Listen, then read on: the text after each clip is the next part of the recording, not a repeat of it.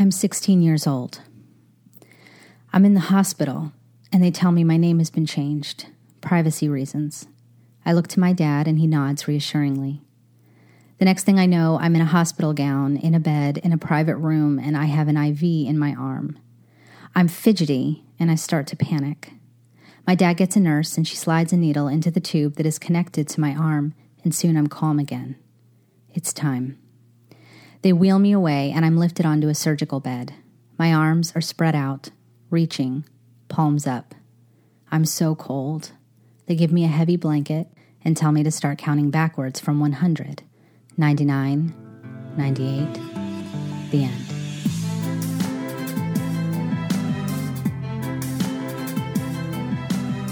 How do you forgive when the wound is still open? How do you leave a legacy of redemption instead of dysfunction? How do you trust God when your deepest fears are realized? Join me, Sarah May, along with some wise mentors along the way as we explore these and other messy heart topics and the strategies we can use to seek healing in the pain and restoration in the ruins. Welcome to the Complicated Heart Podcast.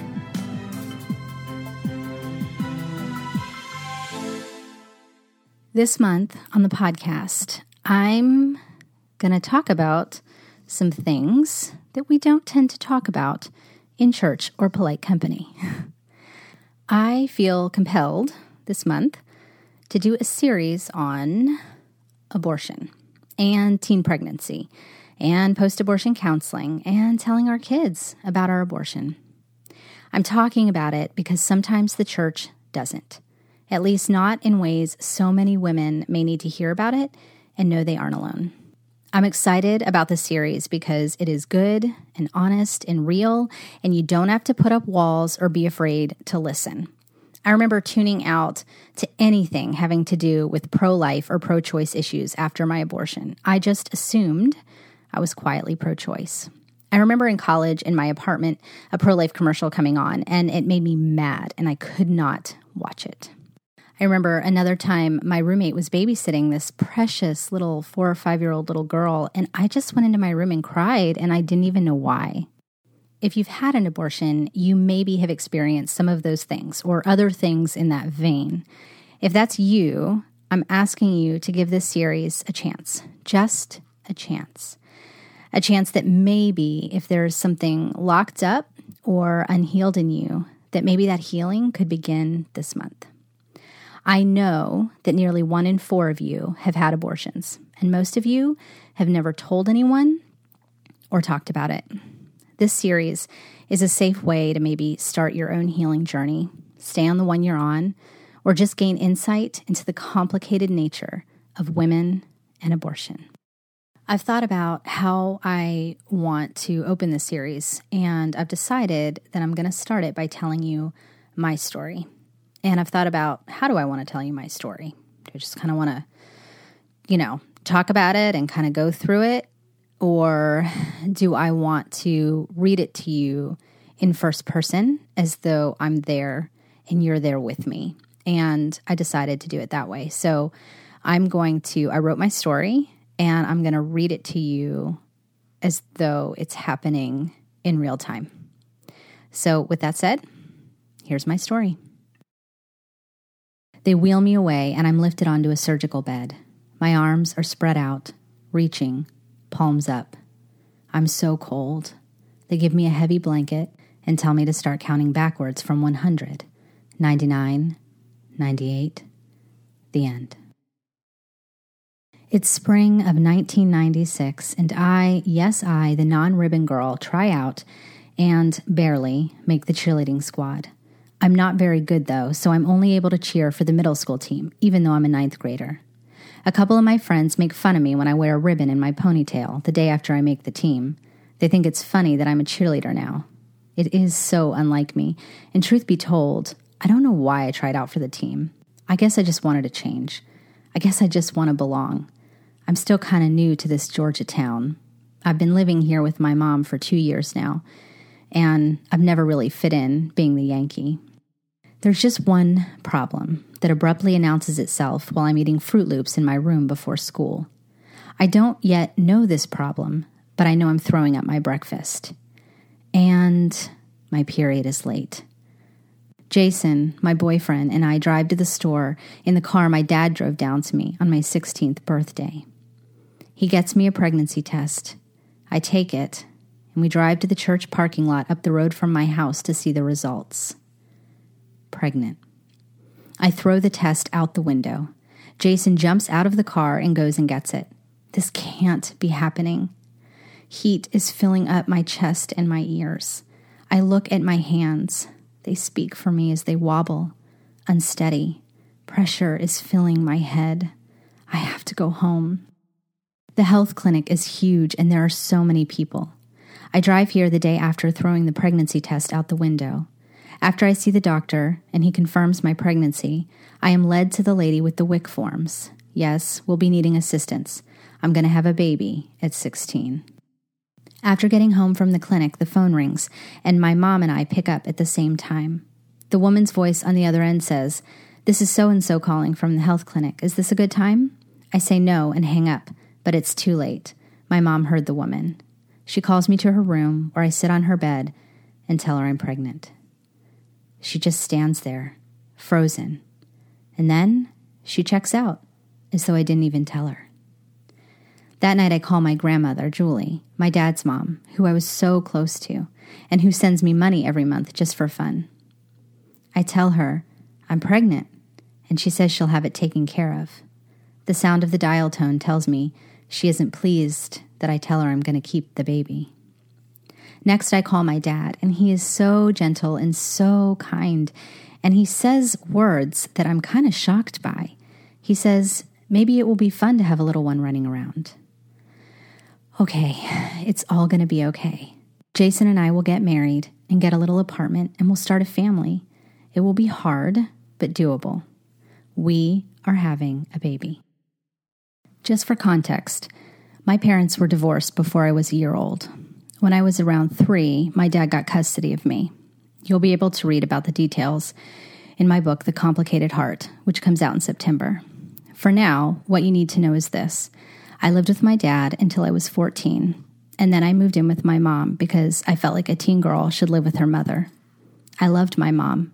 I used to spend the summers with her, per the custody agreement, and those summers were my favorite. I always thought that I wanted to be just like my mom when I grew up, or Madonna. So at 14, I moved in with my mom, and it wasn't long after that I discovered that she was an alcoholic, and a mean one. I tried confronting her, staging an intervention of sorts, but it didn't go well. She just laughed at me. Her life was wrapped up with her own junk, and her alcoholic 20-year-old boyfriend who lived with us, they had their own world. I was on my own. So I found a boyfriend whose mom was a crack addict, and we became each other's safe place. And of course we had sex, because that's what you did if you had a boyfriend. I never knew anything different. And so I got pregnant. And in the small town I was living in, this was not uncommon. So having the baby and getting a trailer and figuring it out was the only option I could see. It wasn't until I flew back to Pennsylvania, the summer of my pregnancy, now that I lived with my mom, I spent summers with my dad, that other options were on the table. I remember a friend of my dad's whose wife couldn't have children, and I told my dad that I could give my baby to them or someone who couldn't have babies. Somehow that was dismissed. After my dad picks me up from the airport and we get home, he tells me that he hasn't told my stepmom yet, my Catholic stepmom, my very pro-life stepmom, and he tells me I should tell her. My stepmom and I do not have a good relationship. I have never felt like she has liked me, and it's just always been tumultuous. I sit on the carpeted steps in front of the bathroom where she's doing her nightly routine, and I say the words I have to keep saying. I'm pregnant. I'm pregnant. I'm pregnant. She hugs me. It's awkward. Of course, all of this is awkward because I'm 16 and pregnant. The next day, I see my grandmother at the family car dealership, the one who said she'd have it taken care of. She won't look at me.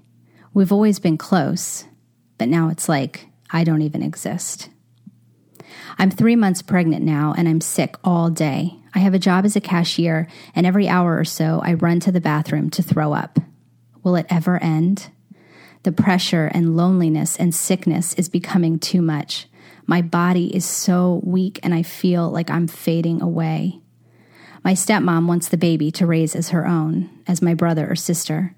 This is so weird to me and I can't even imagine it. I'm willing to give the baby up for adoption, but not to her.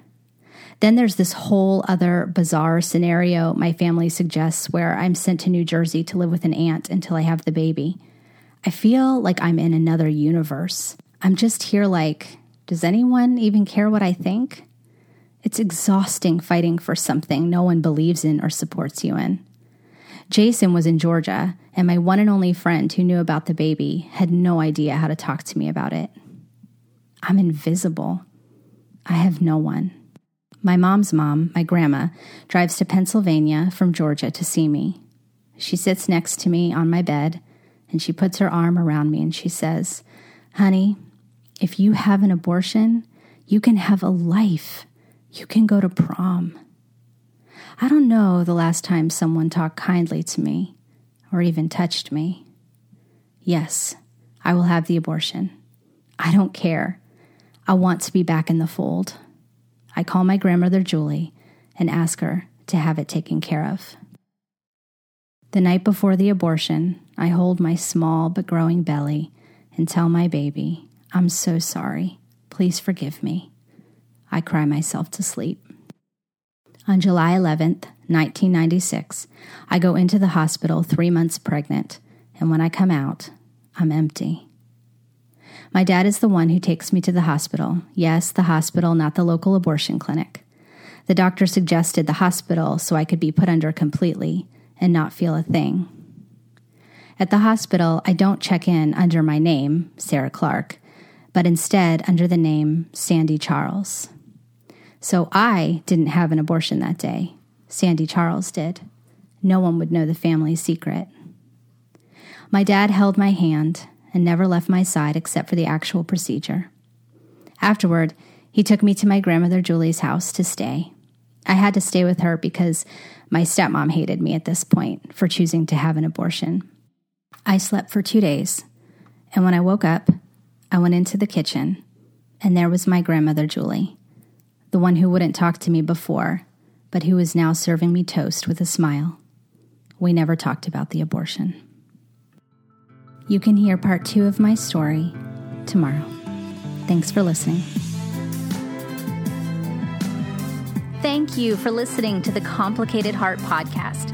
Loved this episode? Head over to iTunes to subscribe, rate, and leave a review. Reviews are how people know if they should listen or not, so please, if you like the show, take a minute and give it a review. Thank you so much. If you want to know more, check out sarahmay.com/The Complicated Heart podcast. See you next time.